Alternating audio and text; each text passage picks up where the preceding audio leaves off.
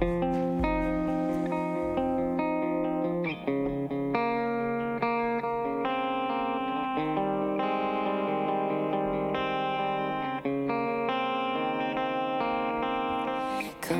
behold the works of God, the nations at his feet. He breaks the bow and bends the spear and tells the wars to cease.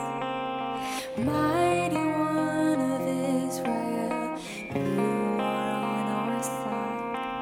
We walk by faith with God who burns the chariots with fire. Lord of hosts, go with us in the fire, with us as a shelter, and with us in the storm. You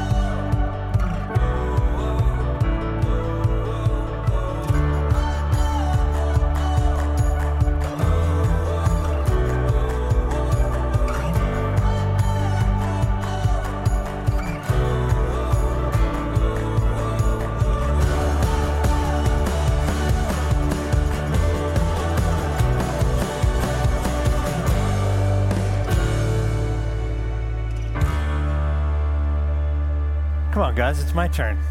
Hurry up. Good morning. Before I jump into this, happy anniversary to my wife, 35 years tomorrow. So, yep. As I said in the first service, if you knew about our first 12 years, you'd be clapping a lot louder. It's a miracle that we made it, but we have a great marriage, and that's a testament to God's good work in our lives. So anyway, amen. I think she is watching online with Kayla at the hospital, so I love you, babe. Hey, we had a great weekend. If you got a chance to participate with us Friday, we had date night at our house. There were about 100 and some couples there. It was great, a lot of fun, good food. We got rained on a couple times, but it didn't seem to damper anyone. Meg kept coming over saying, what should we do? I'm like, I don't know. Everybody seems fine. So you guys did great. Thank you for persevering through the rain. We have another event on our patio tonight called Party with the Pastor. Woo woo. Just seems like the right thing to say after party, right? Woo woo. Anyway, if you're new at Grace, if you haven't got a chance to meet us, we haven't had a chance to meet you, we would just love for you to come. We have about 35 people already signed up, but we can fit a lot more. So if you would like to come tonight, it happens at 5:30. My patio is right over there across the parking lot. You can just go out these doors and to the right and let Paula know that you're coming. And it's kid-friendly. There really isn't an agenda other than we just want to hang out with you and get to know you and allow you to get to know us a little bit. So we are in week 6 of Summer in the Psalms Part 2. I want to encourage you to be doing the plus 30 reading plan. You read the psalm that corresponds with the day's date, and then you keep adding 30 until you've read 5 psalms. If you do that, you'll read through the psalms every 30 days, actually 31 days, because on the 31st you read Psalm 119, but you give yourself a little extra time because that's a doozy. But you read through it, and it's just a great way for you to participate with us. I would say the Psalms are great, regardless of where you are in life, but they are especially great for you if you are going through a difficult season. One of the things Meg and I were talking about this week is the Psalms are great.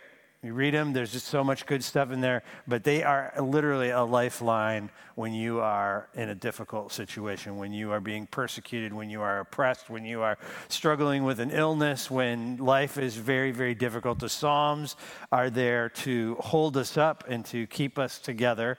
We saw this last week as we looked at Psalm 62, and you're going to see it again this week as we look at a similar but different psalm in Psalm 46. So with that being said, I'm going to ask you to stand up right where you are. If you're at home, you don't have to stand up, but if you want to, that would be great. I would encourage you, if you're at home watching, to still read the psalm out loud with us, but we've been doing this throughout the series, and I've gotten a lot of feedback from everybody that they're enjoying it, so let's continue to do some reading in community. So we're going to read through Psalm 46 with Ryan here, so let's do that.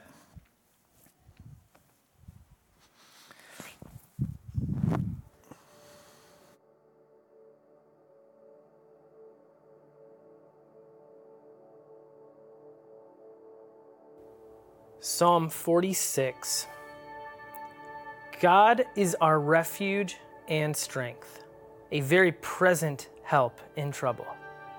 Therefore, we will not fear, though the earth gives way, though the mountains be moved into the heart of the sea, though its waters roar and foam, though the mountains tremble at its swelling. Selah. There is a river whose streams make glad the city of God, the holy habitation of the Most High. God is in the midst of her. She shall not be moved. God will help her when morning dawns. The nations rage, the kingdoms totter. He utters his voice, the earth melts. The Lord of hosts is with us. The God of Jacob is our fortress. Selah. Come, behold the works of the Lord, how he has brought desolations on the earth. He makes wars cease to the end of the earth. He breaks the bow and shatters the spear. He burns the chariots with fire. Be still and know that I am God. I will be exalted among the nations. I will be exalted in the earth.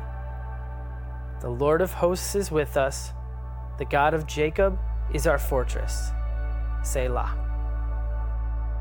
Lord, Thank you for the Psalms. Thank you for this particular Psalm, how you have used it this week, how you used it this morning in the first service. I just pray that you would speak a word to each person in this room, that you would speak a personal word to them, that you would use this psalm, that you would use this worship, that you would use just the things that we say, the encouragement we give to one another to help us to walk more faithfully with you. Lord, we pray that we would leave this broadcast or we would leave this service different than we came because we have sat in the presence of the living God. In Jesus' name, amen. You may be seated. So now I would love for you to grab your Bibles or your readers, whatever you use, and turn to Psalm 46. I encourage you every Sunday to have something in front of you where you're reading along. If you take notes, I think that's great. You can write right in your Bible if you bring a Bible like that. If you use one of the apps like Olive Tree, like I do, you can take notes right in your Bible. But I encourage you to take notes. I encourage you to read along. It will help you to remember and retain the things we talked about. Sometimes you're even going to hear, oh, I got to hang on to that. And by the time you get to your car, especially if you're over the age of 40, you'll be like, I know I was supposed to remember something, right? So write it down. It will help you to hold on to and remember what God is speaking to you as we go through this. So it was the early 1500s to the mid 1500s that the bubonic plague swept through Africa and Eurasia. And it's estimated that 1/3, think about this for a minute, just try to grasp it even after we've gone through our own pandemic, but it's estimated through the bubonic plague in those continents that 1/3 of the population died from the plague. 1/3.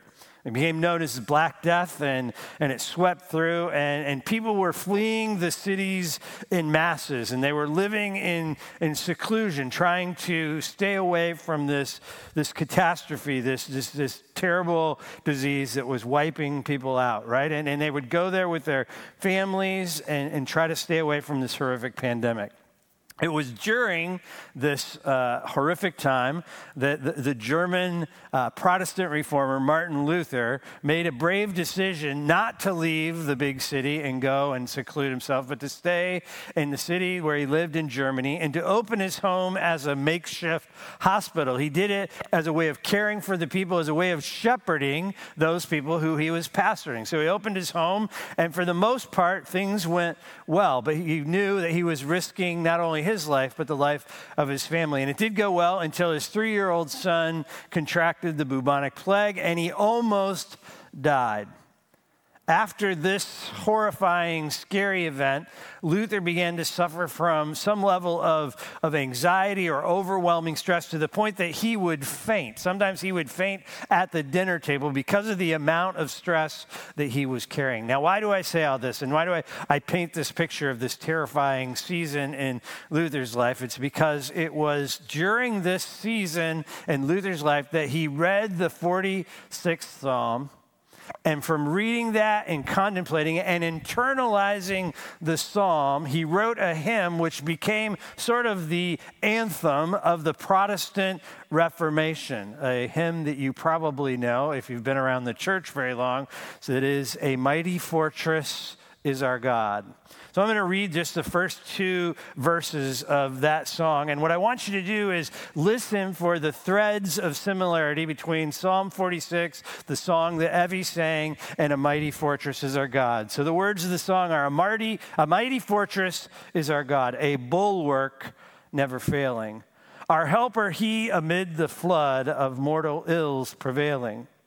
For still our ancient foe does seek to work us woe. His craft and his power are great, and armed with cruel hate on earth is not his equal.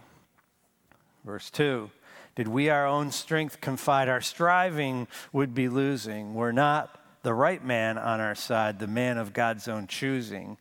You ask who that may be. Christ Jesus, it is he. Lord Sabbath is his name. From age to age the same, and he must win the battle. Amen?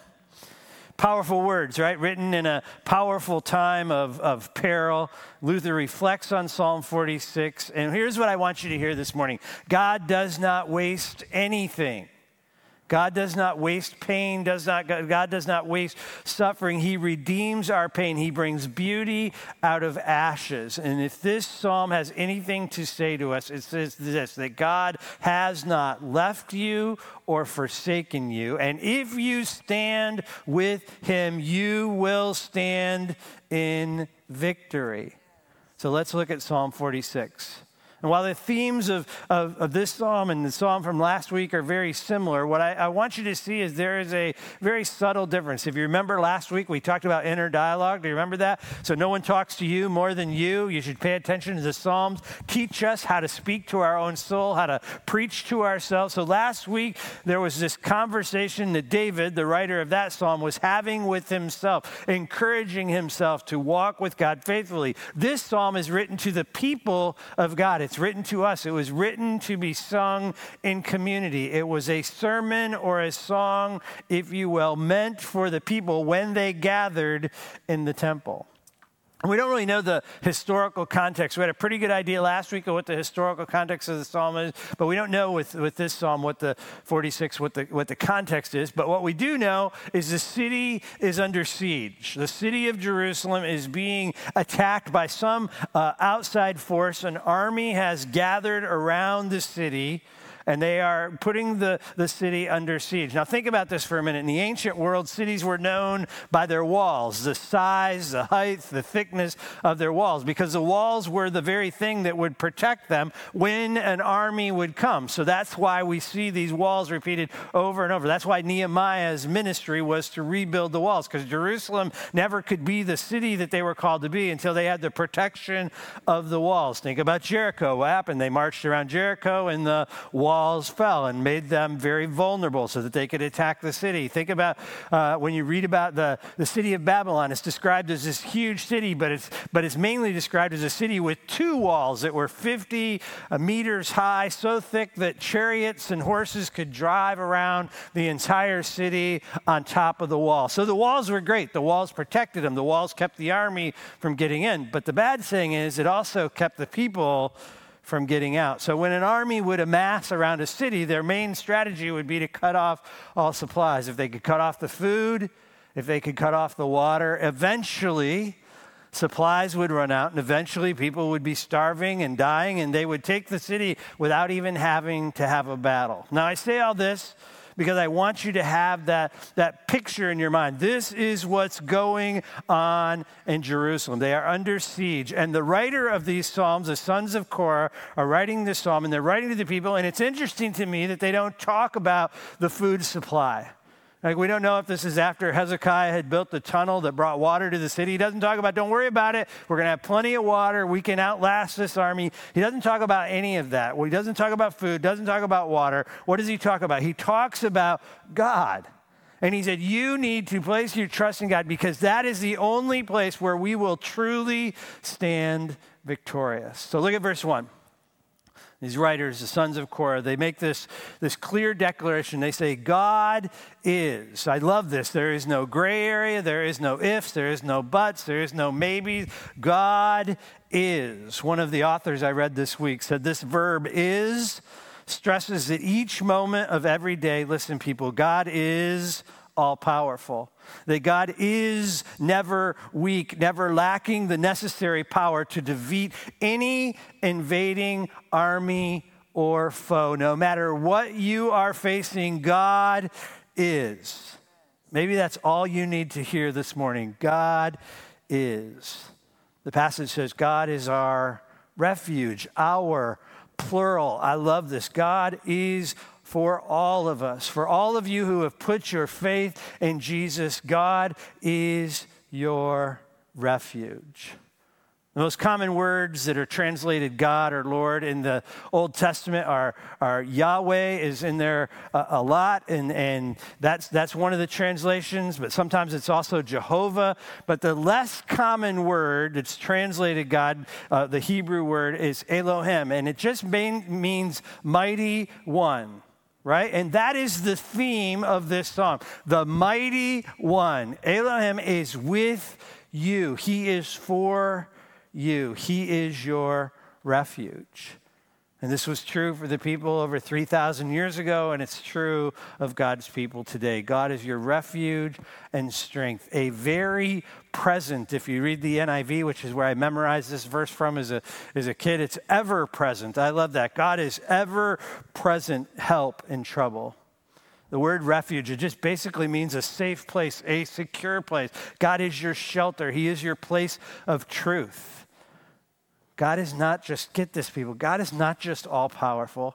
He's not just mighty, but he is with you, right? He's not just keeping the planet spinning, but he is God with you. God is our refuge and God is our strength. Strength is a Hebrew word, Oz. Sound familiar? Like the Wizard of Oz? But unlike the Wizard of Oz, who wants to trick everybody to think he is the all-powerful Oz, God is the all-powerful one. God is. He is our refuge, and he is our strength. And he is very, the passage says, present, ever present.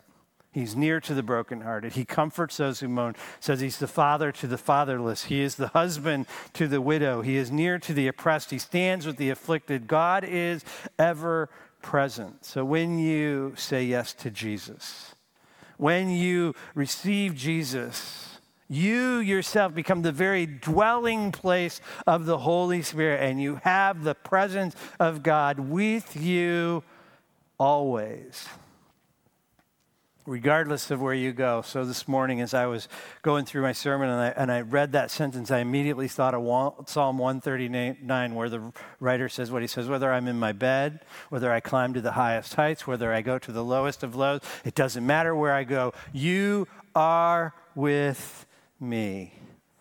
All praise to God that he's not just all powerful out there doing his thing, but he is with us. We become the dwelling place of the Spirit of God. God is our refuge, and God is our strength. This is a truth that we need to take hold of. It's a truth we need to take hold of as individuals. It's a truth we need to take hold of as Grace Community Church, and it's a truth we need to take hold of as the Church of Jesus Christ, the capital C Church, especially as we navigate our own pandemic and all of the chaos that comes with it, and especially as we navigate the racial division in our country, especially as we navigate the attack on the family as God designed the family to be, especially in a time when there are governmental forces who are coming against the church, especially in a time where the hostility towards Christianity is growing more and more. We need to be reminded every day, of every hour, every minute, that God is our refuge and strength. He is our ever-present help in trouble. And then it says what it says. Therefore, because of this truth, because God is our refuge and strength, we will not fear. In the most trying of times, in the most difficult of seasons, that's where you discover the depth of the truth that God is your refuge, that God is your strength. He is your ever-present help in times of trouble. Now, one of the things I love about this psalm is what I would consider maybe hyperbole or just writing in extremes. But what does the author do? He writes the absolute worst case scenario. Okay, even if the mountains are falling into the sea, that would be pretty bad. Right? Even if there's major tsunamis, he's talking about the oceans roaring. Even if there's a major tsunami, right? Even if the earth is shaking all around. What is he saying? Even if the world as you know it is falling apart, and some of you are saying, yes, the world as I know it is falling apart. Even if all of that is happening, God is still God. God is still with us, and we will not fear. The writers go on to remind us that God's purpose, God's ways will not be thwarted. Look at verse 4. He says, there's a river whose stream makes glad the city of God, a holy habitation of the Most High. God is in the midst of the city. She shall not be moved. God will help her when the morning dawns. This idea of a river, it runs throughout the whole scriptures. We see it in Genesis, we see it in Revelation, we see it in the prophecies of Ezekiel. Right? He talks about a river that will come from the throne of God, bringing life to everything that it touches. Even the Dead Sea will teem with life right? This river, Jesus said, what? Come to me when you're thirsty. There is this picture of water and God being our source of water. There's something else I want you to see in this psalm. So look at verse 1. We already talked about it. God is very present. Look at verse 5. God is in the midst of her. We just read that. Look at verse 7. The Lord of hosts, or again, if you have NIV, which is how I memorize this, the Lord Almighty is with us. And then verse 11 again, the Lord of hosts is with us. This is what the passage is trying to say to us. The Lord is with you. If you have Jesus, if you have accepted him as your personal Savior, God is with you. The Almighty Lord of hosts. You know, Lord of hosts means the one who commands all the armies of God, all the angels, all the angelic hosts. That God, all powerful, is with you. Then verse 8, it says, come and behold the works of the Lord. What's he talking about here? He's talking about remembering. Behold, pay attention to everything that God has done in your life, and it will help you to understand what God is going to do. We're going to take communion in just a few minutes. Why do we take communion? Because Jesus said, you need to do this in order to remember the works of the Lord, because we're human and we have a tendency to forget. Without significant reminders, we forget essential truths. So we stop, and the writer says, come, behold the works of the Lord. The works of the Lord, right? The one who with just a word spoke all of creation into being. The one who the passage says can lift his voice and the earth melts. The one who breaks the bow and shatters the spear and burns the chariots. The Lord of hosts. The one who causes the seas to separate, to give his people safe passage through the sea. The Lord of hosts, the one who led them with fire and a cloud by day. The one who brought manna from the sky and water from a rock. That's the same God who's with you. The one who routed the armies before his people. The one who promised to send a king. The promised one, the Messiah. The Lord of hosts, the one who actually came and gave his life as a ransom for many. The Lord of hosts who paid the ultimate price on the cross so that we who are sinners can be made right with God. The one who promised to never leave you or forsake you. That Lord of hosts. The one who sent the Holy Spirit to be water for our souls and life to our souls. The mighty one. Not just all powerful. He's not just almighty, but he is the Lord of hosts, God Emmanuel, God with us. Amen. Therefore, we will not fear. Because if God is for us, who can be against us? Regardless of your current situation, regardless of your current circumstances, if you have Jesus, you have everything you need to stand in victory. There's this command in this passage that I find liberating, but extremely counterintuitive. Let me explain. Look at verse 10. Here's the command. We read all this about God, and then it says, be still and know that I am God. That word be still, it's one word. It's the only time this one word is found in the entire scriptures, and the word means cease, stop. Right? Now you have to put this in context. I grew up with this verse always on the front of the brochure for every other retreat I ever went to. Right? Be still and know that God. So when I think about that verse, I think about going up to a high hill somewhere and meditating and being alone with God and sitting with my legs crossed and going home. I don't actually do that, but you know what I mean. That's what this verse has always been to me, is a get away, spend time with God. And those are all good things, but that is not the context of this particular psalm. They are under siege. Like there's an army outside the wall. Nobody's going out to the high hill just to hang out and be quiet, right? So it must be saying something else. What is the writer saying to the people? He's saying, stop. Stop trying to fix this problem in your own way. Stop whining. Stop complaining. Stop worrying. Stop scurrying. Stop and know that I am God. Cease and know. A few years back, it was clearly to date, and I say that because I don't know what's going to happen in the future, but it was the hardest year of ministry that I've ever faced. And I felt like I was under attack. I felt like there was a few people who were coming after me pretty hard. They were less than kind in the way they were doing things. I felt like I was being in a spot where I had to constantly defend myself. I wasn't sleeping well at all. I was having thousands of imaginary conversations. Do you ever have? Imagine I'm the only one, like lay in bed and I'm going to say this and I'm going to say that. And then you say to yourself, stop having this imaginary conversation. And then you just have more imaginary conversation. But I was in that state for a good period of time. And I literally was exhausted. I hadn't slept well at all for weeks and weeks and weeks, probably months even. It was hard. And then I had a close friend, very close friend, who was walking with me through this, who lived out of state. And he called me one morning and he said, God gave him a passage for me. And this is the passage he gave me. Exodus 14:14. It says, the Lord will fight for you and you have only to be silent. And you only have to be silent. Be still. Hold your peace is what God was saying. Now, here's the deal. It's a different word in the Hebrew, but both the NIV especially translated exactly the same way.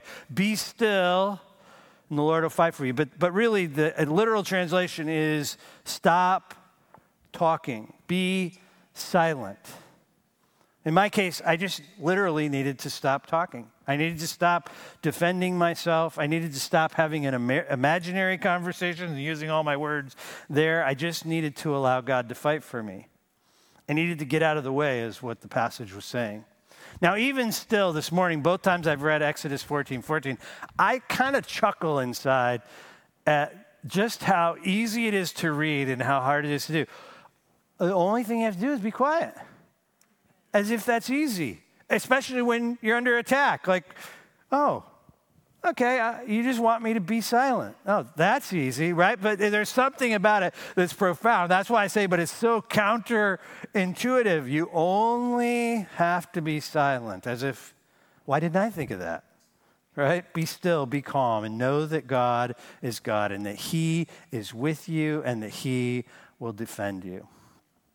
Now, in case you're wondering, what's the context of Exodus 14:14? You may already know this, but the people of Israel had just been liberated from 400 years of slavery. Over 1 million of them, most scholars think, were heading out and leaving Egypt, and they were on their way, and Pharaoh has this moment where he comes to his senses, supposedly, and he amasses his army, probably the greatest army of that time in the world, and he, in a fit of rage, decides he is going to go find them. He's going to wipe them out. He's going to drag them back into slavery, whatever. It's going to be a massacre. And the people of God have gotten to the place where their backs are against the wall. In this case, they're right up against the Red Sea. And the army is coming. And they can see the army coming. And they're yelling and screaming and crying. And they're looking at Moses saying, what is your deal? Didn't you think this through? We're all going to die. Now, I think we are extremely harsh when we read the story of the Israelites and the Exodus. We're like, how could they be so silly? Well, I think I would have been pretty scared. When the strongest army in the world is coming down upon you and it's just basically a bunch of civilians and I'd had my kids there and my wife was there, I would have been scared. I would have been one of the people saying to Moses, didn't we think about this? Didn't you know there was a sea here? Why are we dying? And that's the context. And God says to Moses, tell the people to be silent. Stop complaining. Stop yelling. Stop crying. And watch. Watch me do what I do. Watch me fight for you. That's the context. Like I don't know what you're facing, but that's pretty big stuff. I don't know if your city is under siege, but that's pretty big stuff. He says, just stop trying to do it on your own and let me do it for you. Friday morning when I was sitting in my office and just kind of putting the final touches on the sermon, I was struck by the gospel. You know, He already did it for us. Like, you can't do anything to earn God's favor. He did it through his son, Jesus. He's already fought the fight for you so that you can be sons and daughter of the Most High. He's already won the victory. You can't do anything. We are saved by grace through faith, not by works, so that no one can boast. So stop striving to win God's favor. Stop striving to win God's approval. Just receive the gracious gift and the invitation that he's given to you. Be still. Receive Jesus. He wants to walk with you. He wants to be with you at all times, whether you're lying down or standing up, whether you're on the highest of high or in the lowest of low. So this morning, you might be in a pretty tough season. And you might be trying to fix it on your own, and what you need to hear is be still. Let God fight for you. Maybe you're battling an addiction. Be still. Let God fight for you. Maybe you're paralyzed with anxiety or worry. Be still and let God fight for you. Where do you need to cease and be still? What's going on that's keeping you up at night that you need to entrust to the Father and allow him to fight for you? Who's coming at you? What's coming at you? Where you just need to say, I'm just going to let God fight this battle. We're going to move to the communion table. Abby's going to come up and get ready to sing with us after we're done. And here at Grace, we have a tradition basically saying that if you've said yes to Jesus, then this is for you. So if you didn't get elements when you came in, you can just come down right now and grab an element so that you have them. But the whole idea here at Grace is we give you a little bit of time to reflect before we take it. As our friend Martin has taught us, what do you need to leave? And what do you need to take with you? What do you need to just leave in your prayers? What's going on that you just want to confess, that you want to leave behind? And what does God want you to take out of this room with you? So we just take a few minutes and we just allow you to do some self-reflection, to practice that inner dialogue that's healthy that we've talked about for the last few weeks. Again, if you've said yes to Jesus, this is for you. If you haven't said yes to Jesus, I encourage you to do it this morning. Maybe even as I was talking about that, you just realize my life is a mess. And I need Jesus. My life isn't working, doing it my own way. And I want that salvation that Pastor Doug was talking about. It's really simple. You just say, Lord, my life is a mess. I've made lots of mistakes. I've sinned against you. I accept Jesus as my Lord and Savior. Receive the gift. And come down and take communion. If not for the first time, take it for the first time as a believer. We're going to give you just a minute to reflect, to think, and then I'm going to come back up and we will take the elements together. Some people asked me earlier, where's the bread? It's actually in the very top. So there's two pieces. One's the bread, and below that is the juice. So it's quite complicated.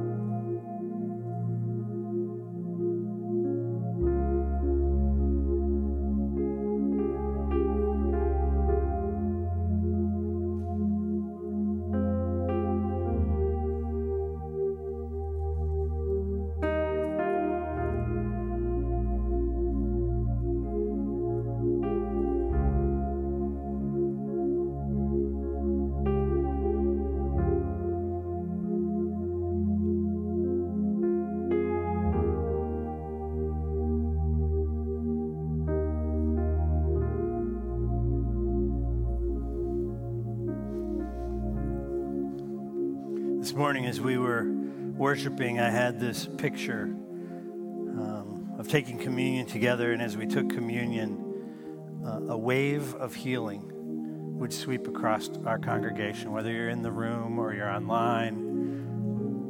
We have so many people right now that are just struggling. I think of Kayla. She's in the hospital now and fighting that nasty disease. I think my friend Dave, I think about Elizabeth Sharon. It's just a long list. People that come to mind that have just been in a tough way. Beth Sham. And I believe there's power in the blood of Jesus. Do you believe that? I believe that God still heals, and I don't really understand why he does sometimes and he doesn't other times, but I'm going to believe this morning that a wave of healing is going to go from this place as we take this communion together. The scriptures tell us that on the very night that Jesus was betrayed, he took the bread and he broke it, and he said, "This is my body broken for you. Every time you take it, remember me."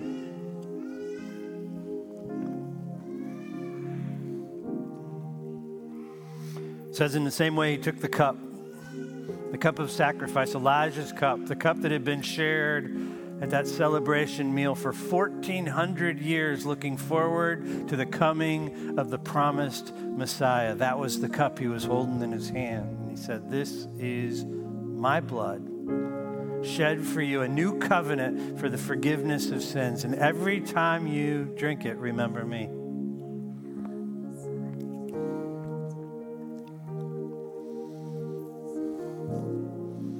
Without simple reminders, we forget essential truths. Lord, we thank you for the reminder of your body broken and your blood shed, that you have already fought the fight, and we stand victorious with you. The scriptures say that after the disciples took the meal, they sang. So we always sing after communion, and Evie taught us a new song this morning. So she's going to come, and we're going to sing a couple phrases from that chorus. I encourage you to stand right now and sing with us, and then I'll come up and close.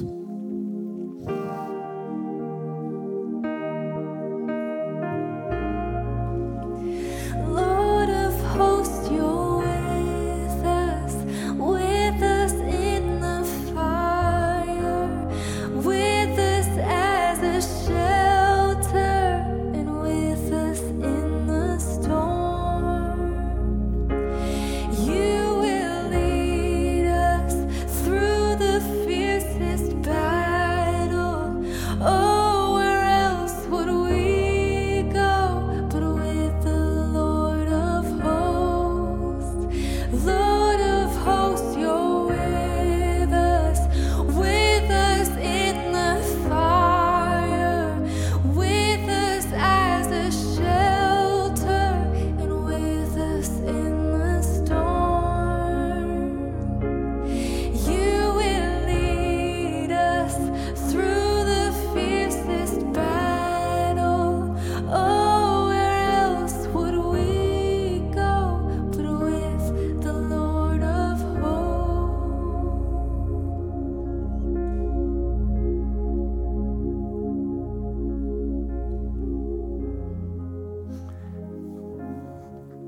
This is Grant. You know, as much as I love Grant, there is nothing I wouldn't do to protect this grandbaby. And as much as I love him, your father loves you more. And he wants to fight for you. If you need prayer, I just encourage you to come down. There are people who can meet down here with you. If you're online, the number is going to come up on your screen. There's people who are trained who will spend some time with you, praying with you. If you said yes to Jesus this morning, or if you want to and you just don't quite understand, I encourage you to come down. Allow one of these people to walk you through the gift that God has for you. Bless you. Thank you for being a part of the service this morning, and we will see you next week. Say goodbye, Grant.